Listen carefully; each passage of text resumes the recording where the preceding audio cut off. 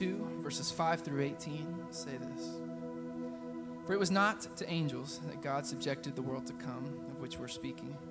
It has been testified somewhere, what is man that you're mindful of him, or the son of man that you care for him? You made him for a little while, even lower than the angels. You crowned him with glory and honor, putting everything in subjection under his feet. Now in putting everything in subjection to him, he left nothing outside of his control. And at present, we don't see everything in subjection to him, but we see him who for a little while was made lower than the angels, namely Jesus, with glory and honor because of the suffering of death, so that by the grace of God he might taste death for everyone. For it was fitting that he, for whom and by whom all things exist, in bringing many sons to glory, should make the founder of their salvation perfect through suffering.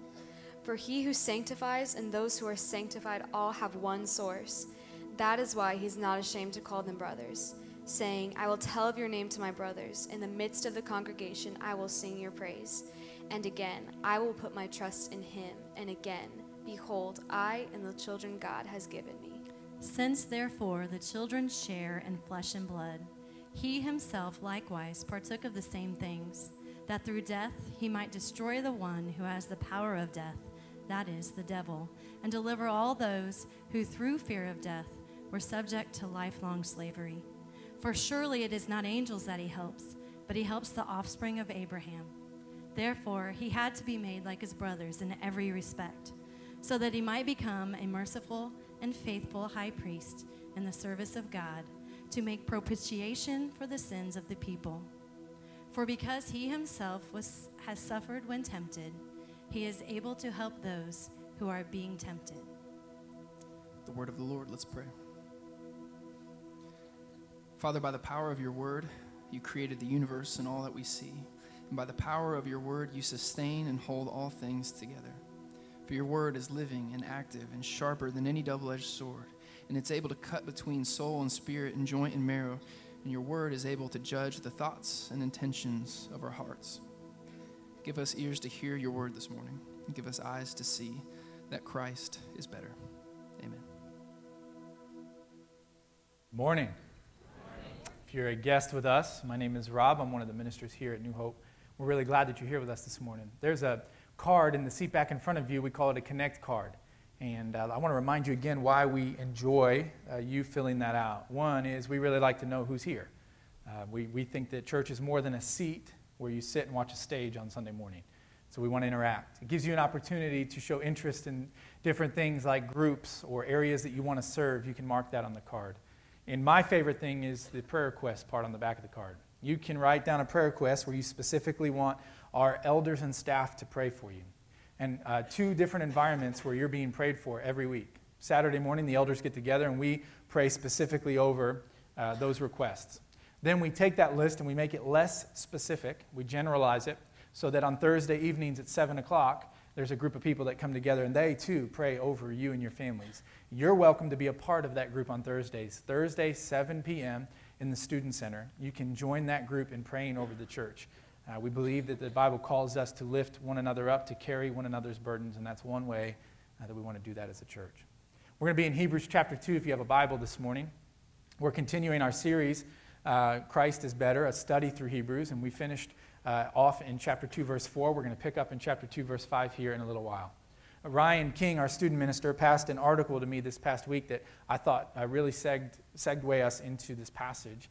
And the article talks about the largest trees in the world. And the biggest trees on the planet are sequoia trees.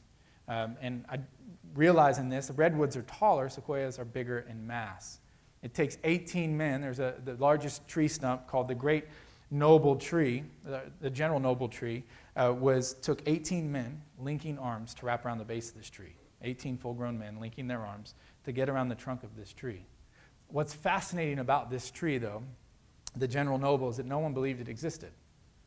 I mean, people had a really hard time wrapping their mind around this tree that had been growing for 3,200 years, which means it started growing a couple hundred years before the time of King David. Like, wrap that around your mind.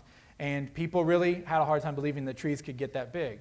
And so what they did when they cut the tree down is they took the stump of the tree and they cut it into different pieces, and they brought it to the Chicago World's Fair in 1893.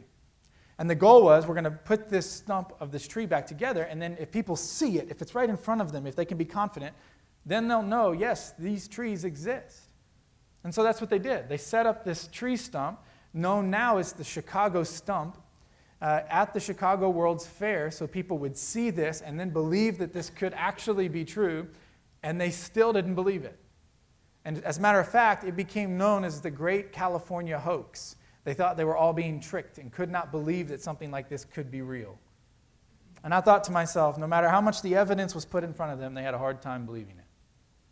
And this is one of the things that the book of Hebrews presents to us. This idea that the God of the universe, who upholds the entire universe by the power of his word, cares intimately for you. For us, we think, yeah, I can believe in God. But when it comes to that God becoming a man, it's hard to wrap my mind around that. That is a really hard thing to wrap my brain around. And if you take it one step further, what's even harder than that is you're telling me, based on what we're studying in the book of Hebrews, that the God who created the universe understands how I feel and can relate to the circumstances that I find myself in. And it's exactly what the book of Hebrews is telling us. And for many of us, we miss out on it because, like those with the tree stump, we find it really hard to believe that God could possibly know what I'm going through. God is perfect, and what I'm going through right now, Rob, is anything but perfect. How could he possibly fully know what I'm experiencing? The book of Hebrews lays it out for us. He starts in verse 5 of chapter 2. For it was not to the angels that God subjected the world to come. Remember, from chapter 1, verse 1, all the way through chapter 2, verse 4, the author is making a very strong argument. The people in this church, they were tempted to worship angels, to put all of their attention into angels. And his argument is, everything's been put in subjection to Jesus.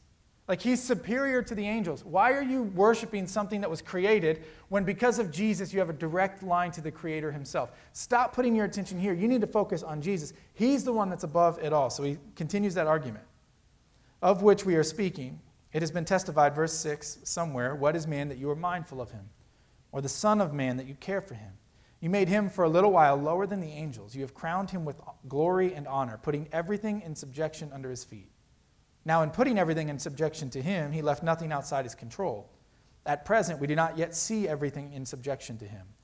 But we see him who for a little while was made lower than the angels, namely Jesus, crowned with glory and honor because of the suffering of death, so that by the grace of God he might taste death for everyone. And so, in the margins of the Hebrews journal that you might have picked up, or in your Bible, or wherever you're taking notes, I would put, hey, if something in Scripture is repeated, it's important. 2 times in these few introductory verses of our passage today, he repeats the phrase, Jesus was made lower than the angels for a time. There's a specific amount of time where even though he's better than the angels, even though the angels serve him, even though he's higher than all of the angels, for a little while God made him lower than the angels for a specific purpose. So this is a transition statement. He's quoting from Psalm 122, Psalm 8, and he's saying, hey, Jesus was made lower than the angels for a little bit of time for a very specific purpose. And he's pointing to the incarnation, the birth of Jesus. And Jesus became human. And he did so for a very specific purpose. And he continues in verse 10. For it was fitting that he, for whom and by whom all things exist, and bringing many sons to glory, so in saving us, it was fitting that he would become the founder of our salvation and perfected that through suffering. So it said Jesus became a human so that he could relate to us and save us from our sins. It says it was fitting that he would do that because we couldn't do it for ourselves. Right? The big, grand story of Scripture tells us that we were lost in our sin, powerless to cover our own sin and redeem ourselves. So it is fitting that the King of Kings would come and do for us what we couldn't do for ourselves. Then he said, in doing so, he became the author of our salvation. Now, that word author is really fascinating. We studied it in depth a few months back around Easter time here at New Hope. It's used multiple times in the book of Hebrews, particularly in chapter 12, where he says he was the author and founder of our faith. But that word author could be translated champion, if you remember. In Greek, it's the word archegos. Everyone say archegos. And even if I'm not translating it right, here's a little tip for you guys. Just say it with confidence quickly, and they'll think you know what you're talking about. Archegos in Greek. A little less confident second time around, but you're doing okay. So this idea of a champion in Greek mythology was fascinating. And it's really fascinating that he would use that term right here. He says Jesus became the champion of our faith. And a champion in Greek mythology would save a group of people that were enslaved to something. In particular, in chapter 2, he says that we're enslaved by death to a fear of death. Meaning, when we're condemned to death, it's something we fear. But many of us, even after we know that we don't have to fear death, we still live in fear to death. Jesus came to release us from being fearful of death. And it actually says the slavery. You're in slavery with that fear that you have toward death. He says he came to be your champion for that. And here's how a champion would work. The story of Hercules and many others. They would do one of two things. A champion would step in the way. So he would see a group of people that were being held hostage to something. And an enemy would be getting ready to attack, and the champion would come and absorb the attack that was intended for the people. So like arrows being shot, he would stand in the way and take the blow of the attack. Right? Many people, it's like a Superman movie, right? If someone fires a gun at an innocent victim and Superman lands in the way and absorbs the blast, and yes, I did just make a Superman reference. I'm a fan, all right? And so that's one way that they would save the people. Another way that they would save the people is that they would come in and the enemy that was holding the people captive, the champion would come in and completely annihilate that enemy, destroy that enemy. And the text here is telling us Jesus did both. And we're going to study that here in just a little bit, but Jesus came and absorbed a punishment that was intended for us and at the same time completely annihilated the enemy that was holding us captive, so we don't need to live in fear of what that enemy was holding us captive to. And here it says that was a fear of death. And he continues his argument in verse 11. For he who sanctifies and those who are sanctified all have one source. That is why he's not ashamed to call them brothers, saying, I will tell of your name to my brothers. In the midst of the congregation I will sing your praise. And again, I will put my trust in him.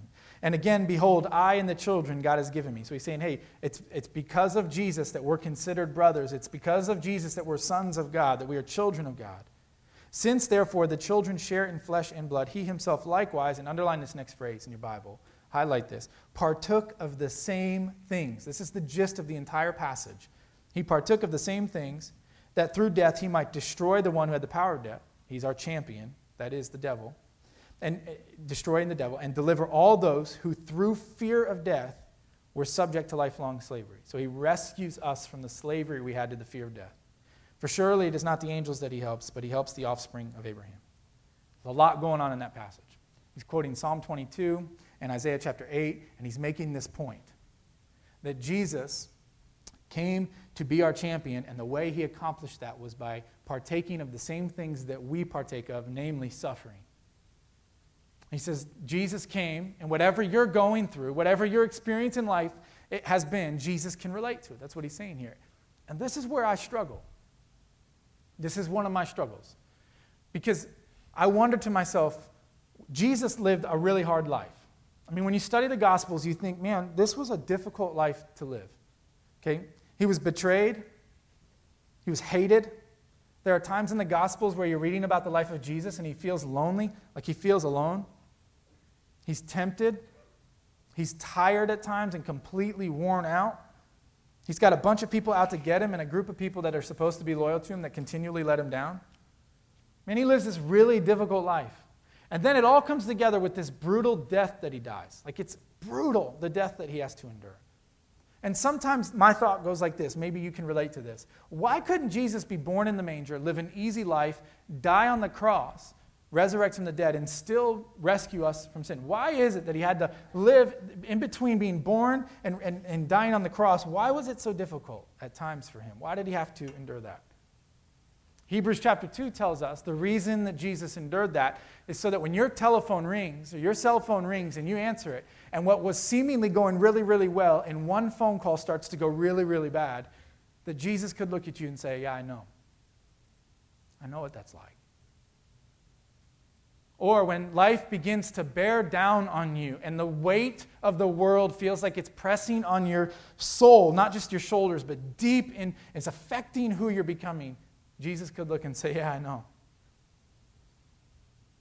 It's when you feel lost and you wonder where he is and what he's doing, he won't look at you and scold you and say, are you kidding me? Look at what I've done for you. Step up, walk it off.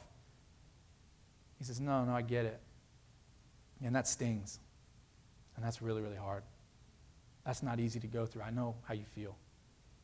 And I know that there's this danger in each of us that when we encounter this, we have to make choices about who we're going to become and how we're going to let God shape us in life's difficulties. And I know that that's true in your life because it's true in my life. I can't stand this idea that somehow a pastor is viewed as someone who has got this special connection with God. Like, we're all in this together. Broken people who experience good days and bad, chasing after Jesus. That's real life. And when I read the Bible, I see it all throughout the pages of Scripture where broken people experience real brokenness and it begins to weigh down on them.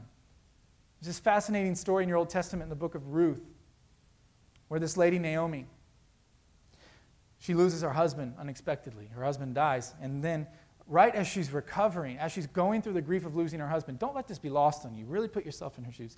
Her 2 sons die. And it's real pain. And at one time, Ruth comes up to her and Ruth says, hey, Naomi. And she stops her and says, don't call me Naomi. My name's not Naomi. My name is Mara. Mara is the Hebrew word for bitter. She said, enough's enough. Like, I've been through so much. My name is not Naomi. My name is Mara. I'm bitter. I'm broken. It's the weight of her circumstances and her difficulty weighing so heavy on her shoulders that it started to influence who she was. She's angry, the loss, the struggle. It all became so heavy on her that she couldn't see the beauty that still remained around her. It was all that she could see was what was right in front of her, and it was pain. Look, if there's ever been a worse life circumstance or situation than what Job encountered in your Old Testament, then I've not read it or experienced it. The loss that this guy goes through. And you read it and you're just like, man, he has lost everything. And you get to this point in Job where he says, Lord, I understand. You give and you take away, but either way, blessed be your name, Lord. Blessed be your name. But his wife doesn't respond that way. His wife looks at their circumstances and she snaps, man. She goes off on him and she says, are you still holding on to your integrity? Are you kidding me? Curse God and die, fool. It was too much for her to bear. The circumstances weighed so heavy on her, it began to break her. And we'd be foolish. Can we just be honest? You look around this room and see how many people are seated in this room. We would be foolish to think that a room with this many people doesn't have some people that are going through it right now. It feels like things aren't working out for you and you're getting bitter. It's like no matter how hard you try, things just aren't going your way. No matter what techniques you try in raising your children, it's just not producing what you want. No matter how hard you try at work, you're not getting the promotion. No matter how much effort you put into the marriage, it just doesn't seem like you're connecting. And it's just getting to be a lot. And you're in danger if you're not careful of becoming Mara, of becoming bitter. Not being able to see the beauty that still remains around you. And I know that there is pain and difficulty and frustration in this world. But I think Hebrews chapter 2 is screaming out to us on those bad days. Jesus could look at you with grace and mercy in your eyes. And he could say, I know. Not step up, not work harder. I know. That's our starting place. We'll get to the other stuff later. It's as if Jesus would say to you, man, I understand. I know what you're going through.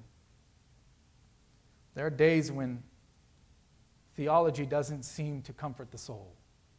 Theology meaning our study and our understanding of God. There are days where we're confused and we're hurt. And it just seems like it's going to do us in. And the only thing that can help the blow of that kind of pain is an understanding that someone understands where you're at. And the Bible says Jesus understands exactly what you're going through, but it's like the Chicago stump for some of us. Like, no way, he couldn't possibly understand that. So I want to take a few moments. I want you to really zero in with me. If you're having a long Sunday morning and you're tired, I think these next few moments are important.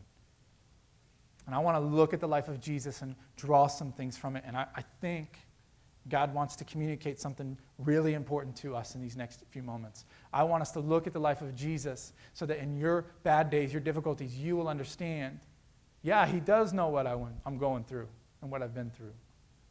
Let's see what Jesus endured in the life that he lived. First is Jesus was tempted.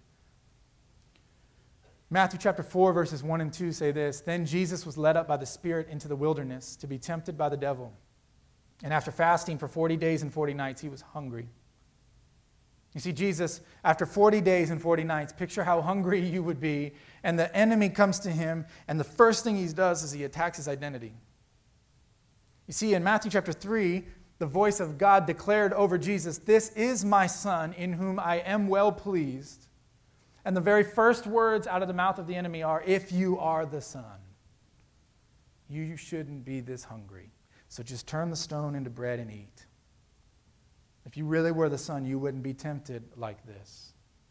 So throw yourself off the top of the temple, because it is written that the angels will come and rescue you. Remember, they serve you. You're better than them. And then he says, "Hey, Jesus, look at the kingdoms of the earth." And he takes him to a mountaintop and he shows him and he says, "If you'll bow down before me, I'll give you all the kingdoms of the earth." And my plan doesn't come with a cross, because you and I both know what you're going to have to go through for his plan. And he tempts him. And I've worked in ministry, and I've seen and I've experienced it in my own life. We are tempted in many ways. I mean, right now it is prevalent in our culture that men are tempted and pulled toward pornography and sexual sin like never before in history. And that temptation hits, and I've talked to so many men that say in that moment, it's tunnel vision. I don't know how I can control it. I can't get past it. It is so strong, and it's as if in that moment nobody knows how I feel to be tempted like this. I've talked to many ladies that are pulled in a direction emotionally towards somebody that's not their spouse, and they're pulled toward that, and it's in that moment they feel, no one gets how I feel. You don't understand what it's like to be tempted this strong. Jesus would look and say, "Yeah, I know what it's like to be tempted. I know. It's not easy. I know what it's like to feel the way you feel right now." And in those moments, to entertain that thought, "I'm alone," Jesus would say, "No, you're not.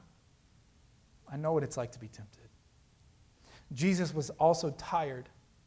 He was tired. John chapter 4, verse 6 says, Jacob's well was there. So Jesus, wearied as he was from his journey, was sitting beside the well. Jesus was worn out. We got any moms here today? Right? I think my wife's a superhero. All of you are. I mean, I come home and I think I've had a long day. She has corralled 4 kids plus all their friends, the power of multiplication, so it's like 190.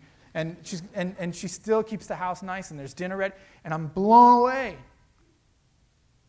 Many guys travel for work, and you just feel pulled from your family, and you feel like, I have to get this done, I have to work, I have to accomplish this, and then I have to come home, and all these hats I have to wear, and all these roles I have to fulfill, and the pressure is so much. Does anybody understand how tired I am? I just want a break. I'd love to have a day off where I don't feel like I have to take 4 more days off to recover from that day off, and I'd love to have a day off where I don't feel like I'm so far behind that work's going to be crazy when I get back. I'm just tired. And you feel, does anyone actually know how tired I am? How this feels? I feel like no one gets it. Jesus would look at you and say, I get it. I know. Life's hard. And we're tired. And so was he. Jesus knows what it's like to lose someone that he loved.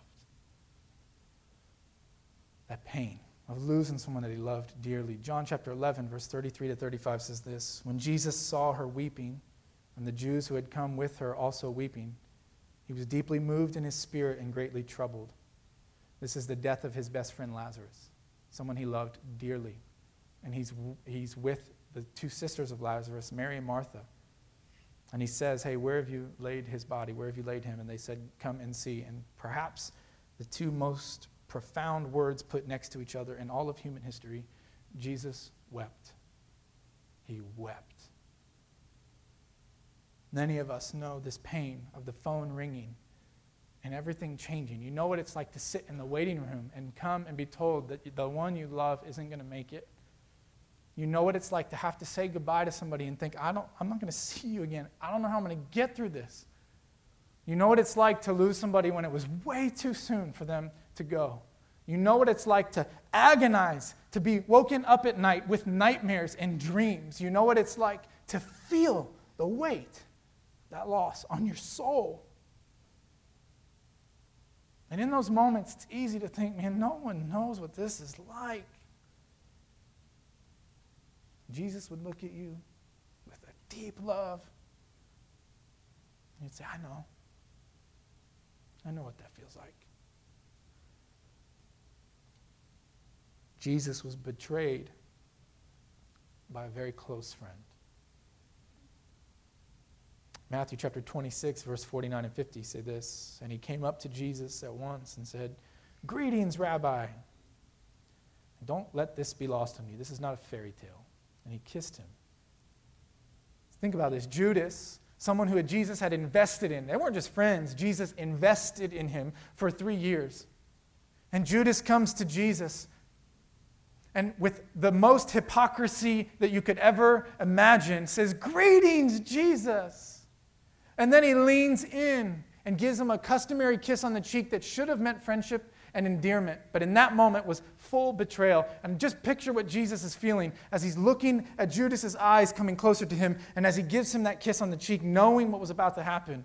It's as if Judas was shoving the knife deeper into Jesus' heart and just twisting it. And this guy that he loved and he cared about and he wanted to invest in and he had dreams for and a future for did nothing but betray him. And the pain of that loss. Many of you have experienced this, someone that you love so deeply, and all you want to do is serve them, and it's as if they don't even notice it, and they just shove that knife deeper into your back or deeper into your heart, and they just twist it. And it hurts so bad because all you want is things to work out, and you've been completely betrayed. Someone who you love that has completely mistreated you, and they shouldn't have done that. And in those moments you think, man, does anyone know what it's like to be betrayed like this? This kind of pain. Jesus would look at you and say, yes, I know. You're not alone. I know how you feel. Jesus was hated. The reference for this is Matthew 27, verses 27 to 31. Jesus was hated. It says that they mocked him, and they spit on him, and they hit him. They ripped his clothes off and left him naked to embarrass him. And they made a crown of thorns and they shoved it deep onto his head to hurt him. And for what? Because he welcomed children.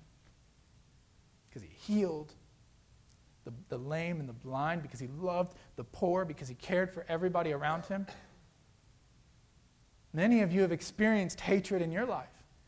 Hatred that doesn't seem to have a cause. It's like, I'm just trying to be a good person. Why do they hate me? Why do they mistreat me? Maybe you've been hated because of the color of your skin.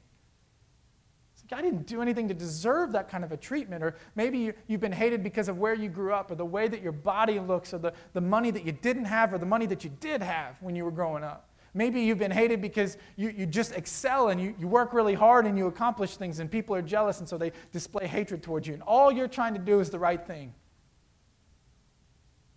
And all this hatred weighs so heavy on your soul and you think to yourself, does anyone know what it's really like to feel hated like this? Jesus would look and say, yeah, I know how you feel.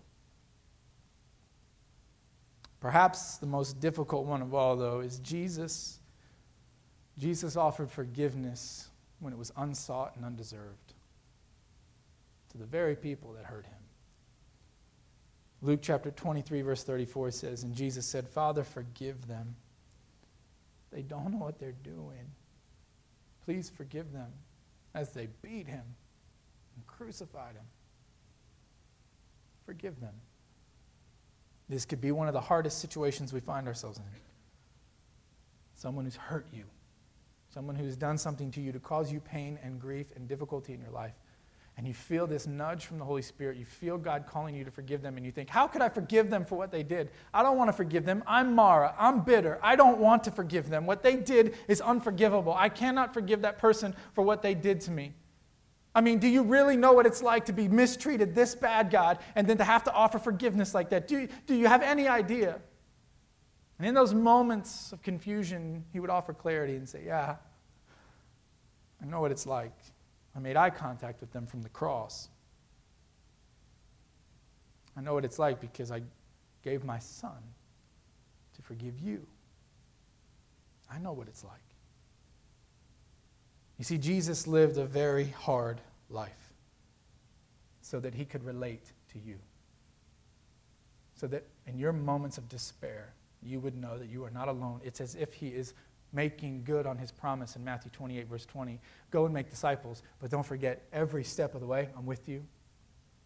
I'm with you. You're never alone. I'm going to be with you every step of the way. And on moments of confusion, I can offer you clarity because I've been there. And I'm with you. There is one thing that Jesus endured that you don't have to. Hebrews chapter 2 concludes this way. Therefore, he had to be made like his brothers in every respect so that he might become the merciful, faithful high priest in the service of God to make propitiation for the sins of the people. For because he himself has suffered when tempted, he's able to help those who are being tempted. This merciful and faithful high priest is loaded with meaning. See, the high priest was a single person who went on a single day, the Day of Atonement, into a single place, the Holy of Holies inside the tabernacle. He would go into this place, and he would into the temple, and he would take blood from a single animal, and he would sprinkle the blood as a sacrifice of atonement for the sins of the people, though he himself also needed that forgiveness. And that's why he's offering this sacrifice. It has to be done every year because he himself also needed it. But in your Old Testament, to someone named Eli, there was a promise made that there would come a faithful high priest, one who was able to make a single atoning sacrifice that would cover the sins of people for all time. And this is a clear pointing to that promise being fulfilled. Jesus comes as a faithful high priest, not needing atonement, but offering it anyway. And reconciling us to God, overcoming our sin for us. But it says he was also merciful. And this is a pointing to the fact that in addition to atoning for our sins, he put on flesh and became like us so that we won't suffer by ourselves.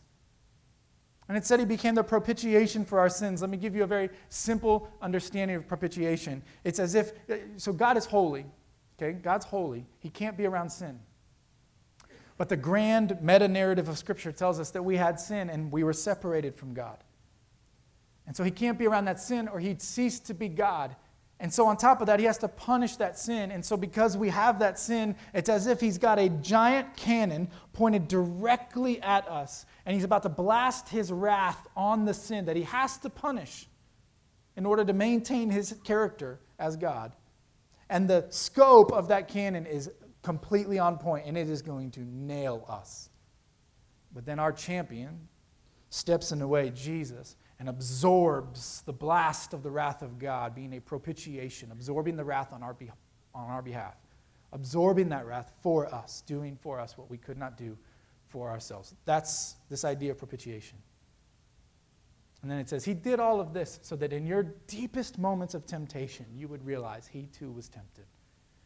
That when there was all confusion and the weight of the world is on your soul, when the telephone rings and what was going really, really good all of a sudden is going really, really bad, and you're tempted to think, I don't know how I'm going to get through this. Does anyone know how I feel? He would look and say, yeah, I know how you feel. You're not alone.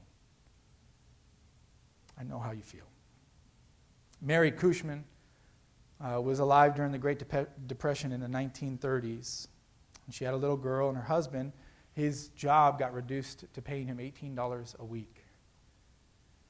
But he was also a very sickly man, and so there were weeks on end where he couldn't go to work, and so they were running out, and she was at the end of her rope. True story.